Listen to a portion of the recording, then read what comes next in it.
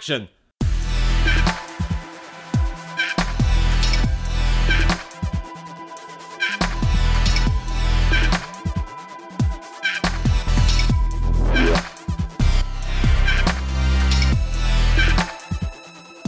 Welcome to Torn Stubs with me, photographer Robert Gershenson, and Josh Winning, the greatest film critic you've never heard of. And we went to the movies when they were reopened in April. And we went many times. I worked out that I think I went over 30 times to the cinema since it opened again. Whoa. So that's about one a week. Yes, I mean, I love my double Sundays, don't I? I think I went about 4 times. Is that include press screenings? I went to screenings as well. So I paid 4 times and I went to press screenings. So were most of your press screenings digital? So were they just like a Vimeo link? Yeah, lots of digital screenings. But some films they refused to. Really? Yeah. Oh yeah, well obviously a lot of the films got delayed, didn't they? Or they were released in cinemas but they just said we're not sending out a digital screener. Yeah, even if there were simultaneous releases, like digital release and cinema release, they wouldn't do digital screeners. They would only do screenings in cinemas. I wonder why that is, because if they're putting it out onto digital anyway, what's the difference of watching it on either iTunes or a Vimeo link? Yeah, I don't know. I think maybe there's 2 things. So I think it's honourable if they are looking to support cinemas and the cinematic experience. Like, that's great, and that's like one thing. But there are other things to consider, such as people unable to get to cinemas for whatever reason. So I think it's sort of like an ongoing issue that, I don't know, we'll see what happens. Yeah, because now we have to wear masks again. Yeah, it's just not a nice experience. No, it's not. It's really not sitting there for... Because films are not short these days. Yeah. And if you've got glasses... 2.5 glasses... hours with a mask on. Yeah, exactly. Steaming up glasses, trying to watch Spielberg make something good out of... I want to live in America. I wondered why you were singing that early. Is that your top film of the year? I haven't seen it yet. I may go see it once we finish recording now. Oh. Depends if I can be asked. It's long, isn't it? But I think it's been getting really good reviews. Well, yeah, I mean, Spielberg's an odd one where for 15 years he seemed to be shitting over everything that he did, and then he made 2 films that seemed to edge back towards him going, I'm a filmmaker. I'm not just a popcorn salesman. Okay, and which films are those? The Post. Oh, yeah, so I've not seen that. And Bridge of Spies. I've not seen that either. They both looked a bit dour. Well, that's it, right? That's Spielberg is either... Spielberg has this bite to him. People seem to think he's just this sentimental guy that made E.T. or Hook. But really, Spielberg's a dark character. E.T. is a dark film. Hook is a dark film. Children are kidnapped. Yeah. The children.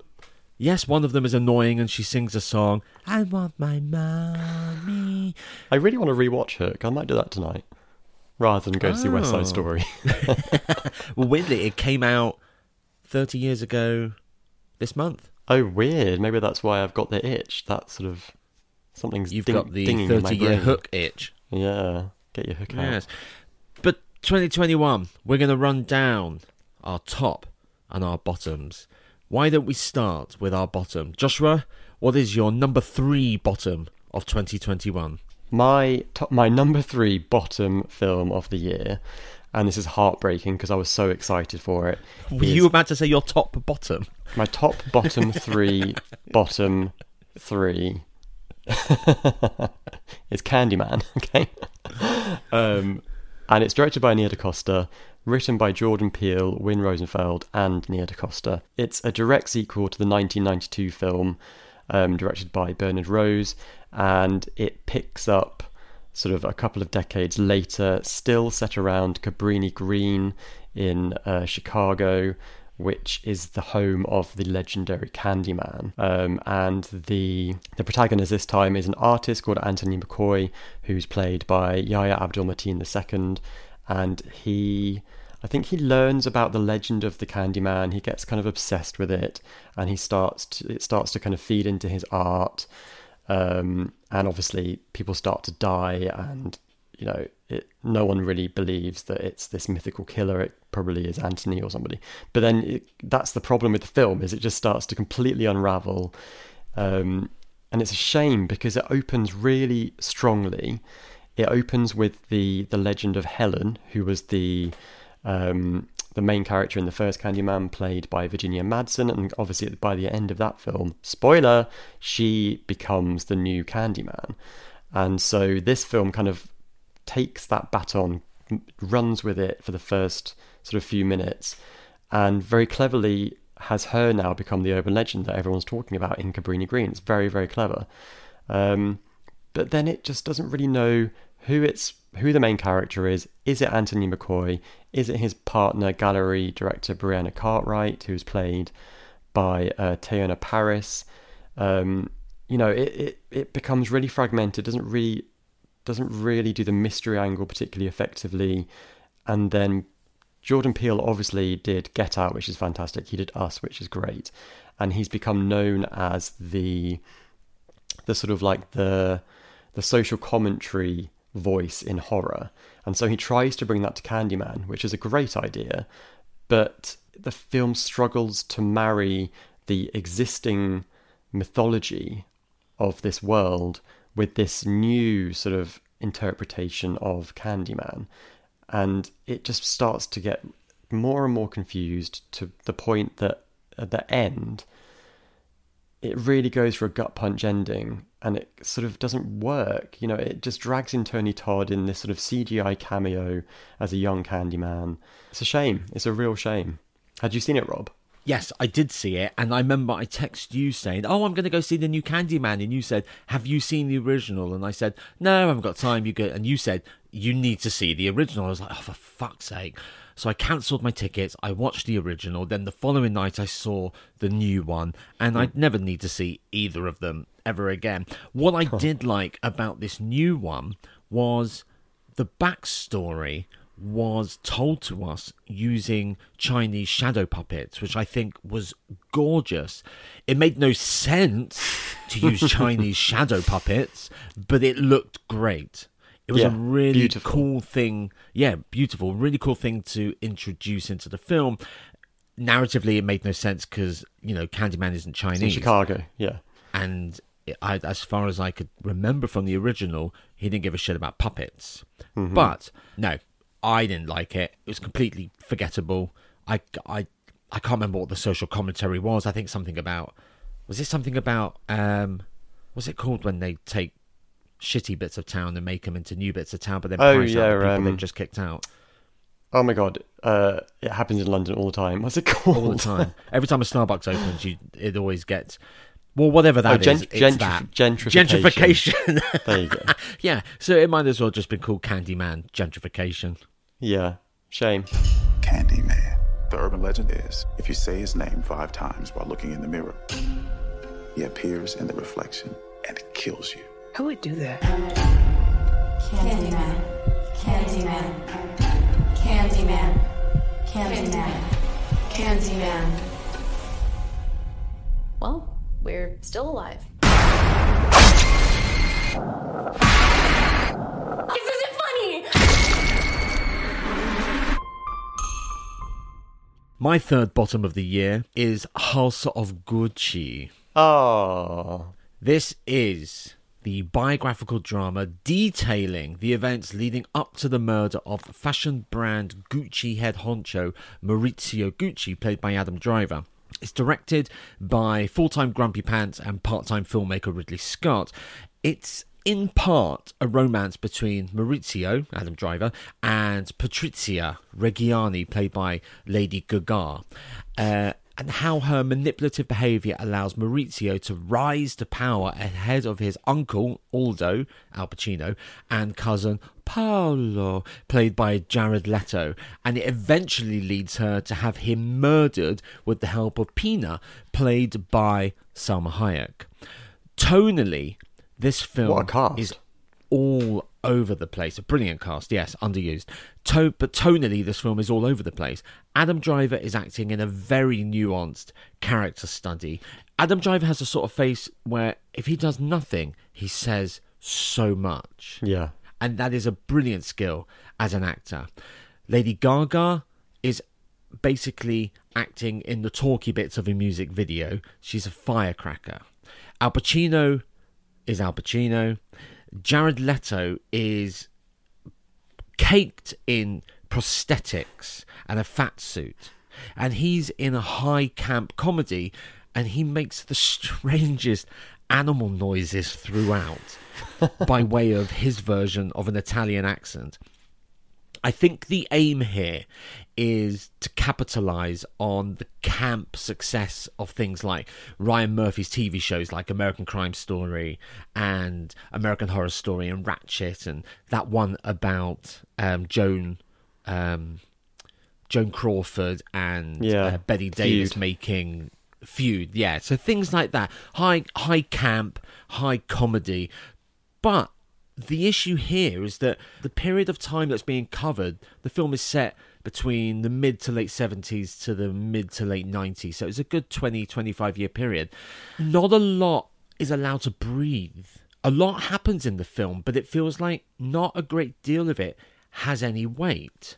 And certain events like Maurizio having to escape to neutral Switzerland to avoid being arrested for some sort of tax evasion kind of happens out of nowhere. We're not allowed, that isn't allowed to build up.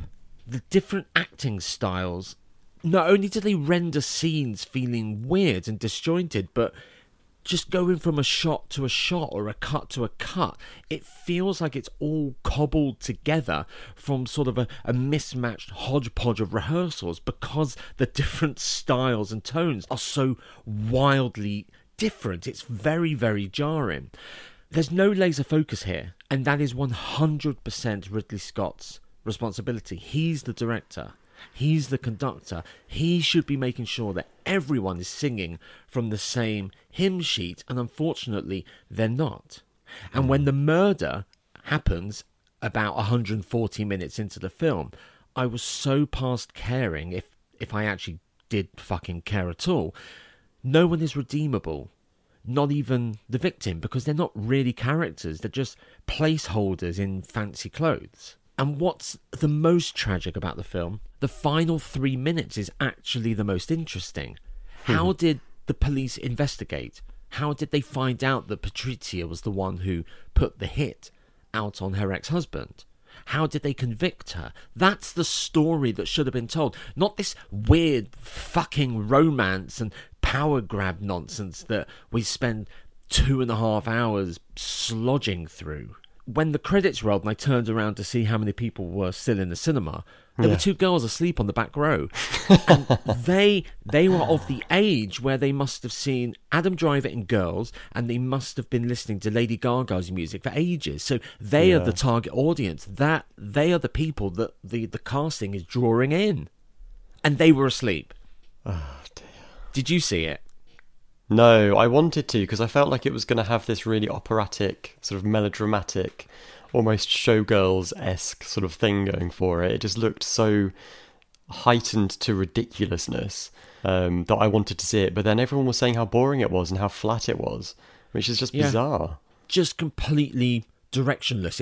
It's very, very strange. And I will say one thing. Jared Leto is always bitched at for making such wild acting choices. But I think for once, he's the key to making a better film here.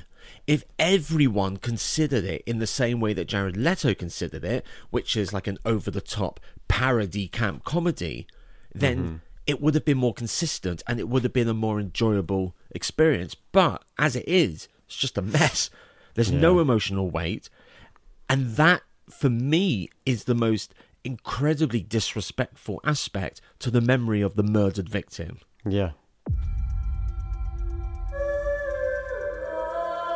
It was a name that sounded so sweet, so seductive.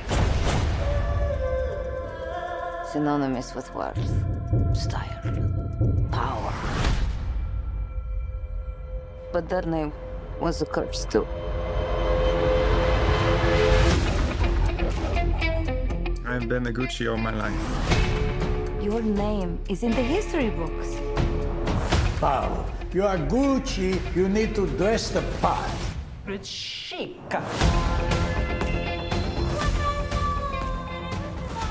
My number 2 bottom film of the year is a film called There's Someone Inside Your House. It's a Netflix film. It's based on a book, and it's sort of a slasher, a very modern slasher film, I would say.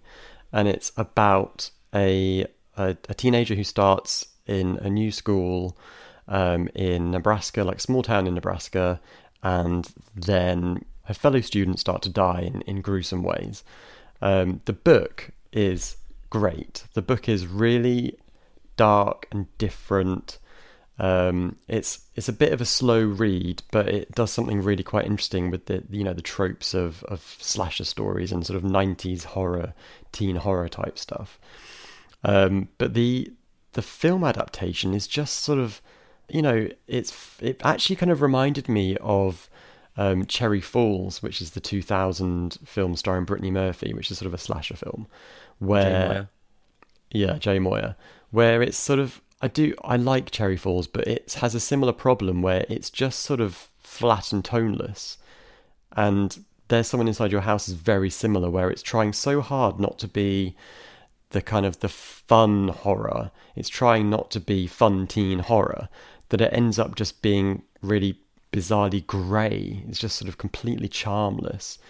It tries to say something really interesting about bullying and sort of teen life and all that kind of stuff, and it just doesn't really work, and it's got such a badly sort of shot ending.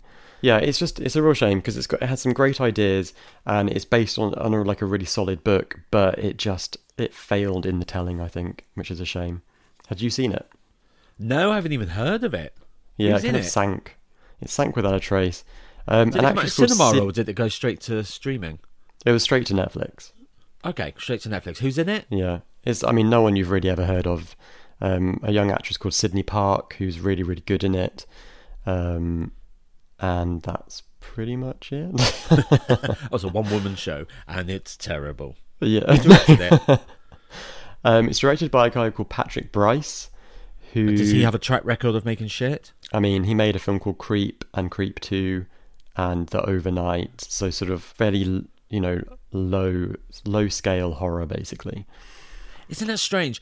Low scale horror used to project people to like the superstardom, like John Carpenter. Yeah. But nowadays, low scale horror is kind of the video bargain basement of the late 80s, early 90s. Absolutely. Isn't that funny how tastes completely change? I think even John Carpenter recognises that. He says, in America, I'm seen as a bum. In England, I'm seen as a bit of a has-been. But in Europe, I'm seen as a god. You had no relationship with Jackson? No.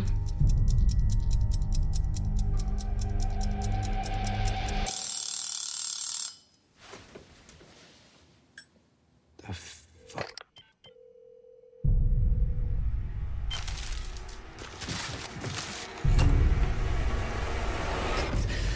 You're in my house, so I can legally kill you! This isn't who I am. This isn't me. Seems the killer wore a mask. My number 2 bottom film of the year is Halloween Kills, directed by David Gordon Green, who directed Stronger with Jake Gyllenhaal, but also Halloween 2018. So he returns to direct the sequel part of a planned 3-film trilogy of new Halloween films that are the direct sequels to John Carpenter's 1978 original film called Halloween. Jamie Lee Curtis returned as Laurie Strode for the 2018 film, and that was her first Halloween film since 2002's Halloween Resurrection, when her character was killed off. So the slate After was kissing cleared. Michael, I'll see you in hell. Yes. Yeah. So the slate was cleared, the timeline reset, Halloween 2018 came out, and it was a big success. It was a massive success. It proved that Jamie Lee Curtis doesn't know how to pronounce the word trauma, because she always says, the film is about trauma. The film is about trauma. Is she in South Park as well? She can't say trauma. Trauma. But now she's back again, and this film, Halloween Kills, picks up immediately where the 2018 Halloween left off. The boogeyman serial killer in the white mask, Michael Myers, is trapped in the basement of Laurie's home whilst it is seemingly engulfed in flames. 2018's Halloween was a breath of fresh air, or as fresh as the franchise could be made, but Halloween Kills is the fucking total opposite. It is stale, it is janky, it is predictable, boring, pointless, and there's no real narrative, is there? No, there isn't. Thematically, it wants to sort of investigate the idea of mob crowds and unlawfulness, but there's no nuance or any character development. There's no subtlety. And the weirdest fucking thing is legacy characters. So all these inconsequential side characters from the original 1975 film, characters that no one even fucking remembers, are brought back and given key parts. So you get the kids who Laurie was babysitting in that first film, and also that nameless nurse who appears in, 15 seconds of film at the beginning. She's brought back. You know, the term scraping the barrel is too kind a term to describe this film, because there is no fucking barrel. The barrel disappeared years ago. This franchise has been milked so fucking dry that the udders on that cash cow, all they can muster is a limp, powdery... I didn't hate it. But you have a real thing. You just love Michael Myers. I don't love Michael Myers. I love Laurie Strode, and so I had mixed feelings about Halloween Kills, where I reviewed it for Radio Times. I gave it 3 stars, but the more I talked about it and the more I thought about it over the next few months, the more I fucking hated it. So it's like a weird one that I think I need to rewatch to really take a stance on. I hope Jamie Lee Curtis got paid well, because that's all she's getting out of it. Yet again, she spends the majority of a Halloween sequel bedbound. Yeah. Which is hilarious, because that was a big complaint about the original Halloween 2. Yes, well, she was asleep in that one. At least she was alive and awake and talking in this one. She only gets out of the bed in this one to use a hypodermic needle to stab herself in the arse and scream so unconvincingly. I laughed. The audience around me laughed. It was utterly, utterly ridiculous. And if I heard one more character scream, "Evil dies tonight," oh yeah, I was going to commit murder. It was just atrocious. It's over. It's over. I don't even want the next one. Halloween Ends. I don't want it. It's done. It was done with H2O, and even that was one film too many, even though I like it. This was a one-film thing that has seemed to have, like Michael Myers, refused to die for 43 years now. Just fucking pull the plug.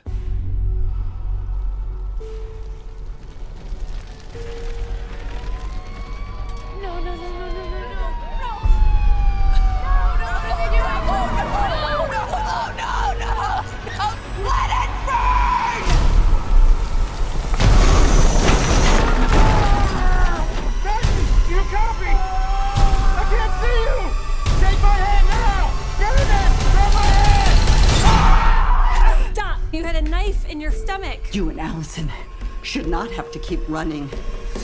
Evil dies tonight. So my number one top-bottom film of 2021, and I can't believe actually it's all been horror again. I'm really disappointed in horror this year. It's Spiral from the Book of Saw. This is the Chris Rock has gone through a divorce and he needs a quick alimony payment now movie, right? Yeah. Okay. It's the 9th installment in the Saw film series after a good 10-year break, I think.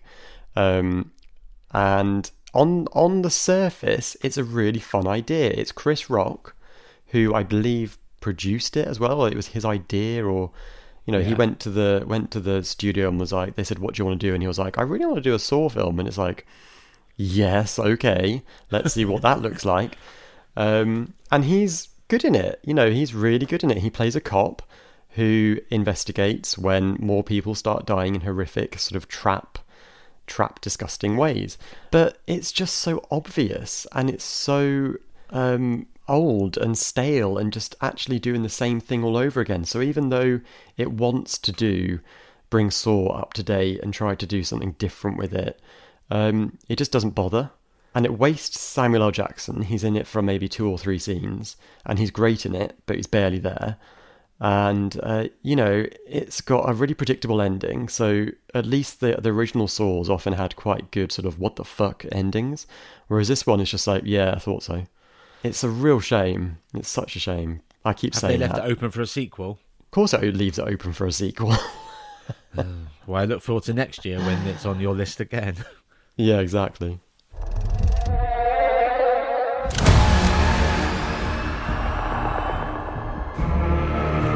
Whoever did this has another motive. They're targeting cops.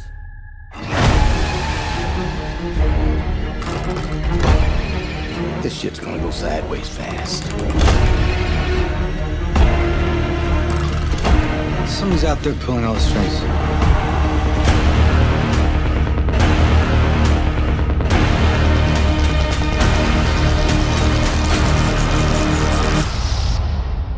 You wanna play games, motherfucker?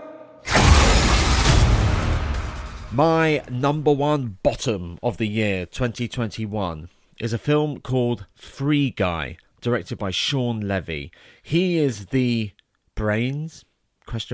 Behind A Night at the Museum, but he's also one of the brains, ! Behind Stranger Things. Hey! So he has a very, very strange career in that he makes shit, but he also is involved in brilliant stuff. It also stars Ryan Reynolds, Jodie Comer, Joe Kerry, and Taika Waititi. Ryan Reynolds plays Guy, a bank clerk who has no idea he is an NPC, which is a non-player character, basically a background character in a very popular multi-person video game, and the world he lives in is the video game. Meanwhile, in the real world, there's Millie. She's trying to find evidence that her coding has been stolen by tech CEO evil man Antoine Hoverchelik, played by Taika Waititi, and used to power the game. Guy becomes self-aware. Hoverchelik works to stop him escaping. A yawn fest of attempted comedy ensues. It's a mix of Hardcore Henry, The Truman Show, and every fucking Ryan Reynolds comedy of the last 5 or 6 years. It's a fun idea. It's a fun concept. Well, is it? I'm so over Ryan Reynolds' stupid, silly man-child persona. I could see that. Taika Waititi, he's clearly enjoying himself as the villain.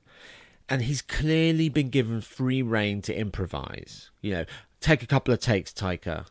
Do what you want. But, and a bit like Ridley Scott, this is partly the fault of director Sean Levy. Taika is not reined in. He suffocates every scene he's in. He's a showboater. So the other actors might as well not even be there. I found him insufferable. I'm not his biggest fan, but I think he is funny in small doses. Bite size. Yeah, he's a good supporting... Well, that's the thing. He's a supporting character who thinks he's the lead because he doesn't give anyone else space.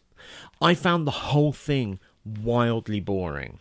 So much so that I did something I never do, and I left the screen to go pee. I just didn't care if I missed any of it. And the fact is, when I came back after a couple of minutes, the film was carrying on. I didn't miss any of it. No important information was imparted. The thing that I find most egregious is this. In the current climate where big budget films are always nearly adapted from pre-existing IP, so the Marvel Universe, Star Wars, DC Comics, whatever, I think it's brilliant. I think it is amazing that such a huge budget, and this was, and I never talk about budgets, but I looked into this, 125 million just for the film. We're not talking about advertising or prints or whatever.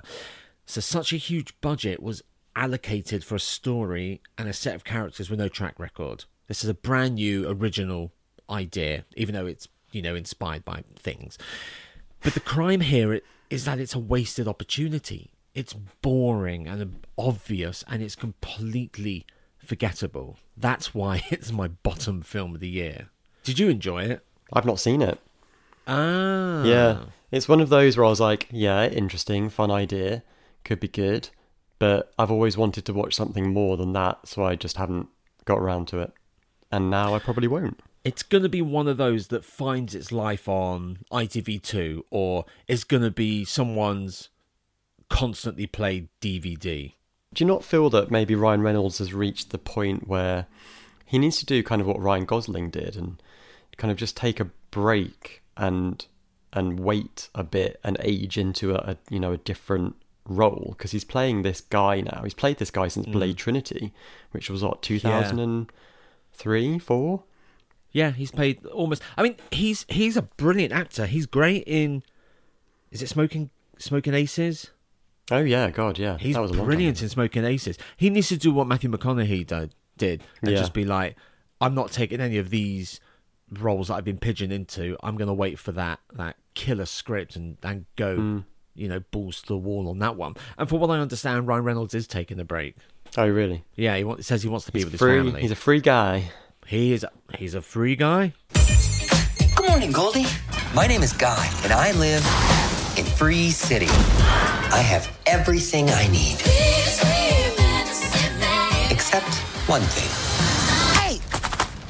Excuse me! Hey! Hey, bud, you ever think that there's gotta be more? More than what?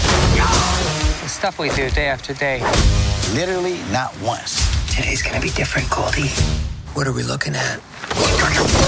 Who are you? We ran into each other the other day. How did you find me? I waited outside by the murder train. Guy, I have to tell you something. There is no easy way to... Okay, so those are the bottoms. Let's get to the tops. Joshua, what's your number 3 top film of 2021? I hate doing the bottoms. Every year the bottoms really stress me out. Why? Because I don't like being negative. I like being positive. It's not negative, it's constructive criticism. If All people right. are being told of their downfalls, how can they get an up? How can they get on our top list? Yeah. My number 3 top film of the year is a delightful Netflix film called The Mitchells vs. the Machines. It's the directorial debut of Mike Rianda, who was the creative director on a great little cartoon called Gravity Falls. Really fun little sort of 20-minute cartoon.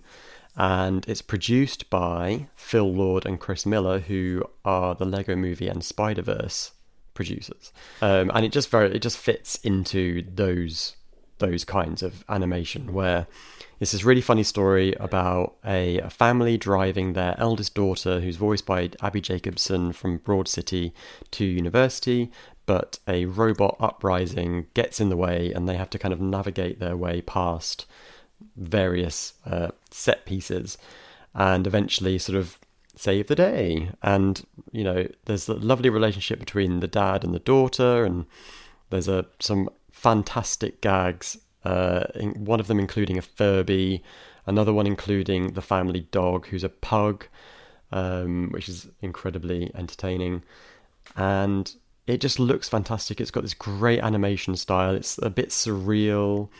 I feel like Chris Miller and Phil Lord are really pushing animation in a way that Disney used to do before it got into this sort of cycle of just regurgitating the same crap but making it less interesting. And I think those guys are really leading the pack in animated films. And this is one of them. It's just so much fun. Had me howling. Can't wait to watch it again. I've never heard of it. Oh, wow. Okay, well, there you go. You've got a treat for Christmas. Do you think their success post Solo is a bit of a 2 fingers up at Disney if they're doing animation way better than the House of Mouse are doing? Well, yeah. I mean, I doubt Disney really cares or has noticed. But yeah, it definitely feels a bit like that because they clearly think outside the box. They've got such a unique view on how to do animated films. They don't pander to anybody. They're fun and intelligent, and just, yeah, I think that they're doing great stuff. I can't wait to see what other craziness they've got up their sleeves. Let it begin. The last humans must be here somewhere. Wait. They're coming.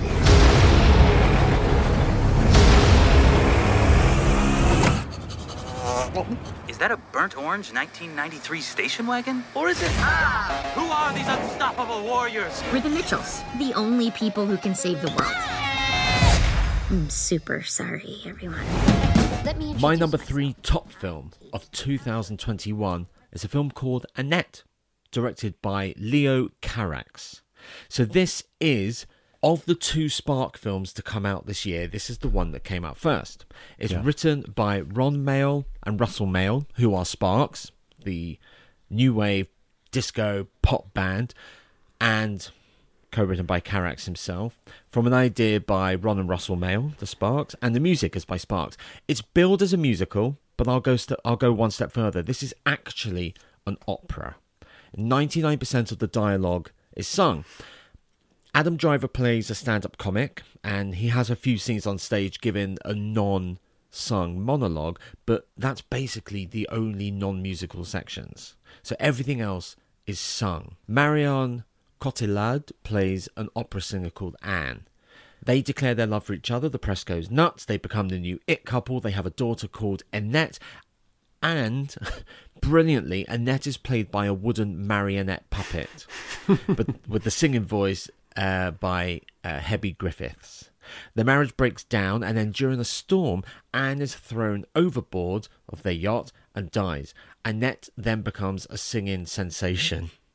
Brilliant. So it's this crazy, baffling, wildly visual and inventive form of opera fantasy, all told through music. And it's the complete opposite to the usual musical fare that comes out of Disney or the West End or Broadway. It's not about big tits and smiling and yada yada yada. It's not about, oh, what a beautiful morning. It's not that. It's cynical and it's devilish and it's dry humoured. Adam Driver is, as always, brilliant. Marianne Cotillard is, as always, brilliant. And the Sparks music is, as always, brilliant. I've not seen any of Leo Carax's previous films, but if Annette is anything to go by, I shall be catching up as soon as I fucking can.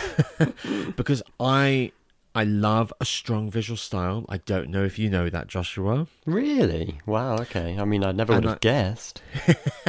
And I love a film that sort of takes an idea or a genre and completely sort of disrupts the status quo. It is one of the most insanely enjoyable 140 minutes I have ever experienced. Wow. But it's still not your top of the year, even though it's that good. No. No, not my top of the year, which only shows just how good shit is to come. Did you see it? No, I haven't seen it, but it sounds great. So from what you said, it sounds a bit like if Paul Thomas Anderson had a baby with Tim Burton and they produced a mannequin child. No, if Paul Thomas Anderson had a baby with Stephen Sondheim. Ah, put it on the poster. 1, 2, 3, 4.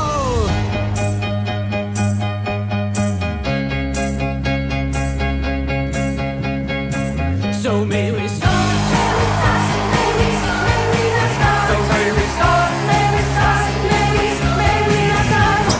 There she is. This is my baby. Excuse me a minute. My number 2 top film of the year is Dune Part 1. So we shall come back to that. Interesting. We shall come back to that. All right. My number 2 is Censor, directed by Prano Bailey Bond and co-written with Anthony Fletcher. This is Prano Bailey Bond's feature debut as a film director. It tells the tale of Enid, a censor at the British Board of Film Classification, the BBFC, the lovely people that make certificates to go in front of films. And it's set during the video nasty panic of the 1980s. When viewing one of the films in the screening room, she thinks she recognises her long-lost sister as one of the actresses. This starts her on a dark path into the surreal.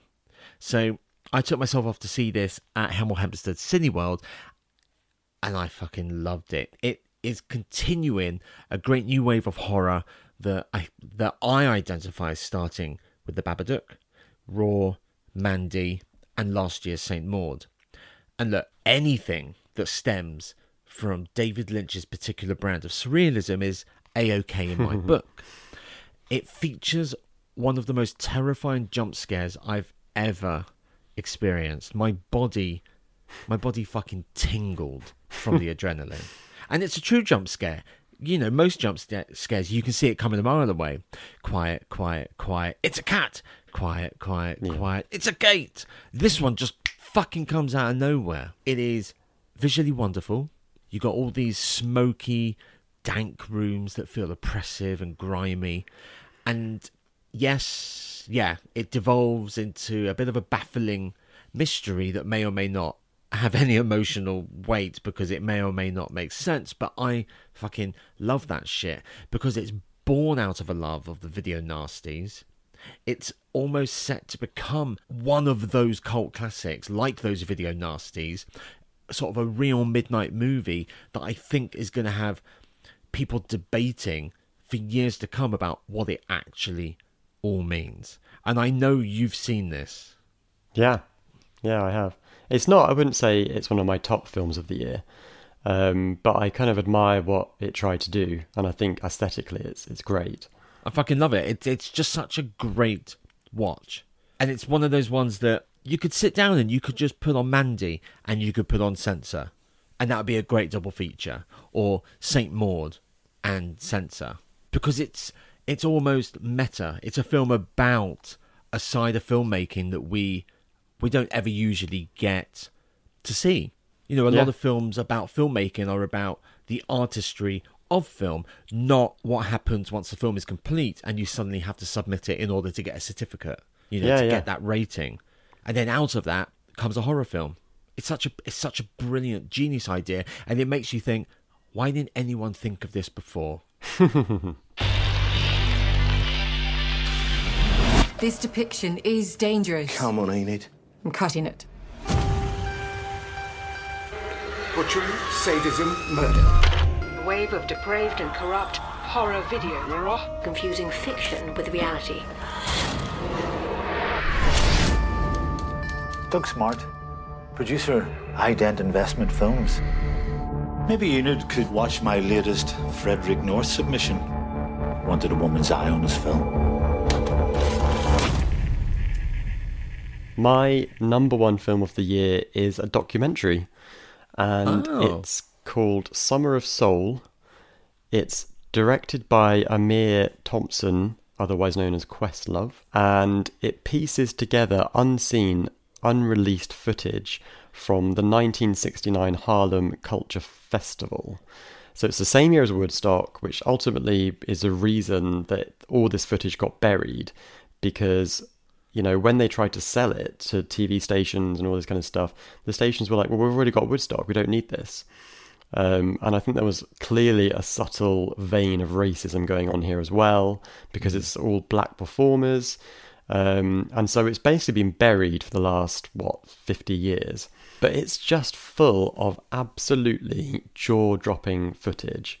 It's got live performances from Nina Simone, The Fifth Dimension, Stevie Wonder, Gladys Knight, and about 20 others who are equally mind-blowing.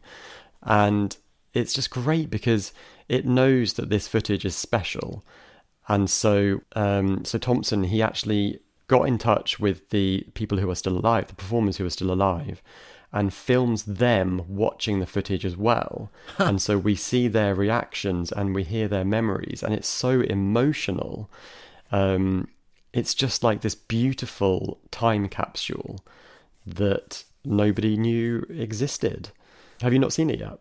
No, it's on my Disney Plus watch list. Yeah. It was one of the first films I saw in the cinema after lockdown, and it was just this glorious welcome back, basically, where even though I was in a mask, it was horrible, it was stuffy, I had my glasses on, it was just uncomfortable, but I forgot all of that because this film just transports you back to 1969 in all its glory and sort of like trouble and strife and intrigue, and just so interesting and so relevant still. It's still, the conversations that people were having in 1969 are still being had today. The conversation has barely moved forward, and it's sort of a real reminder of where we've been, where we are, and where we should be going, basically. With a killer soundtrack. Yeah. Welcome to the Harlem Culture Festival. Here in the heart of Harlem.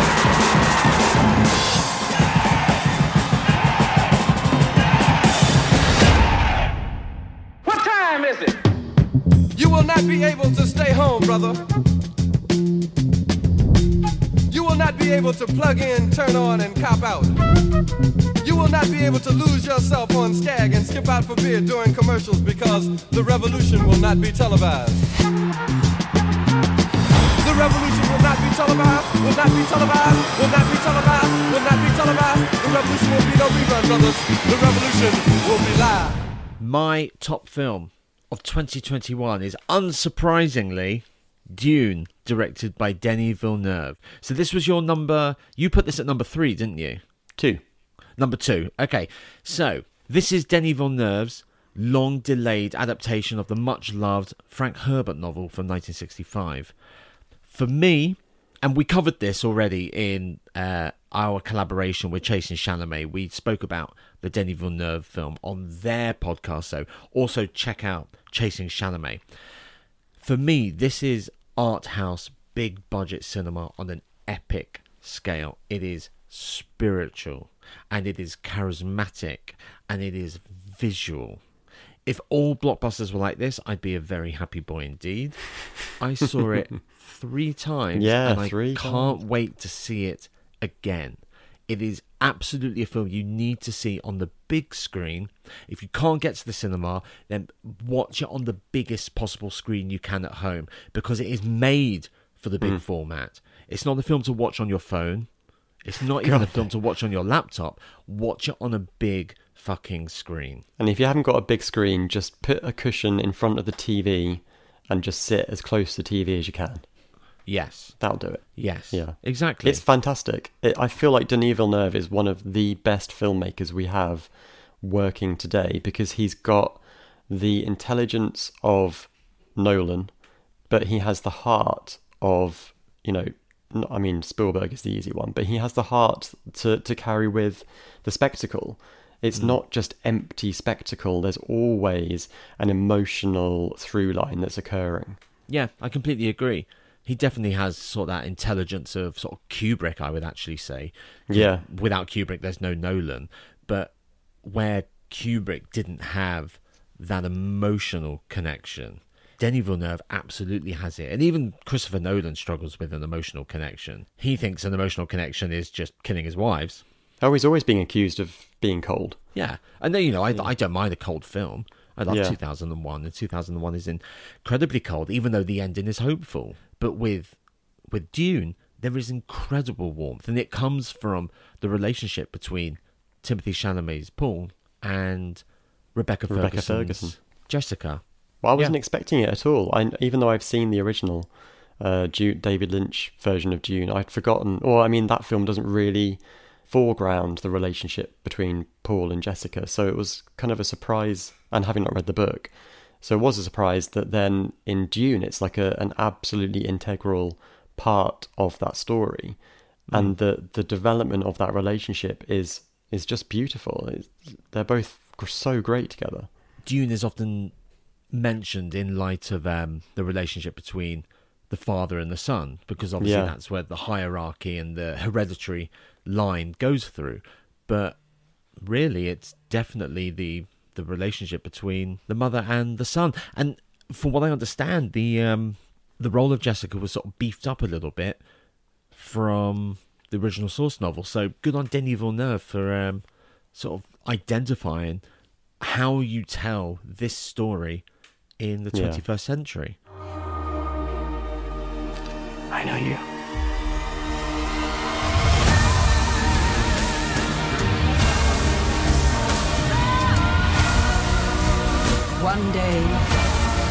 legend will be born. All of civilization depends on it. The future. I can see it.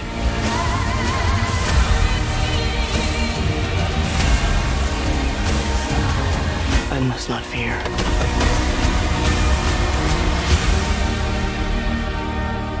Fear is the mind killer. That was 2021. It was. God, what Are you a year. looking forward to anything in 2022? I don't even know what's fucking coming out. Oh, I knew you were going to ask me something about this. Okay, I'm really looking forward to the new Scream. I'm scared it's going to be bad because it's the first one without Wes Craven, but also it's like the 5th one now. So I need to know what they've got up their sleeves that's sort of warranting this is occurring. Scream dies tonight. Yeah. That's all I can think that is out next year. The Batman looks immense. I've not watched anything to do with it. I'm staying away from all the trailers. Stay away from the trailers, but I'm thinking it's looking like one of the best Batmans because I wasn't really a fan of the Nolan ones, and it seems weird that at this time of year we usually hear of the films that have come out in America that would be on the campaign trail for Oscars. Yeah. And we usually get those films after the Oscars have come out. Films like Don't Look Up, which is the Leo DiCaprio, is it Aaron Sorkin? No, it's Adam McKay. Yeah, but that's going on to Netflix. That's not going into the cinema. That's going on Netflix. It's in cinemas for like a day because they're trying to do. Oh, is it? If we go in cinemas for a day, we're eligible for Oscars kind of thing. There's what's it called? Uncharted Beasts? What are they called? The magic films, the Harry Potter. Oh, Fantastic Beasts. Yeah. Fantastic Beasts. There's the Dumbledore film coming out. All you TERFs out there, get your tickets. Yeah, line up. roll up, TERFs. Get your tickets to the TERF machine. Fantastic TERFs. So yeah, lots coming out. The Flash and all that shit. Can't really be arsed with that either. There's a lot of stuff coming out next year that I just don't give a shit. But what I like about cinema is that suddenly, about 3 weeks before a film comes out, there'll suddenly be a poster, and it'll grab my attention, and it'll suddenly be the thing that I want to see, and it'll probably end up on my top list. Things well, this is a problem with Googling 2022 movies, is that it's only ever going to give you all the big, boring studio crap that you don't really want to see. So all the really interesting, smaller art housey films, or even like mid-budget films, they're not going to be on this list because they're not high profile enough yet to actually fit the algorithm. Yeah, and also these films have been given their release date about 2 years, 3 years in advance. I mean, look at Marvel and Star Wars. They knew what they were doing 5 years in advance. And like the guy Simu Liu who was Shang-Chi, he was cast like 3 years before he even appeared in a Marvel 3 film. years before he was born, yeah. Crazy. That's how far ahead they work. That's how far ahead. This embryo's got heroic properties. This embryo has brilliant wrists. We could put 10 ring/bracelets on this one. Yes, so 2022 is shaping up to be a year. Yeah, just a normal year. A 12-month, 365-day year. We're off to walk the halls of Blockbuster trying to find something to watch. Until next time, I remain Robert Gershenson. I'm Josh Winning. Cut!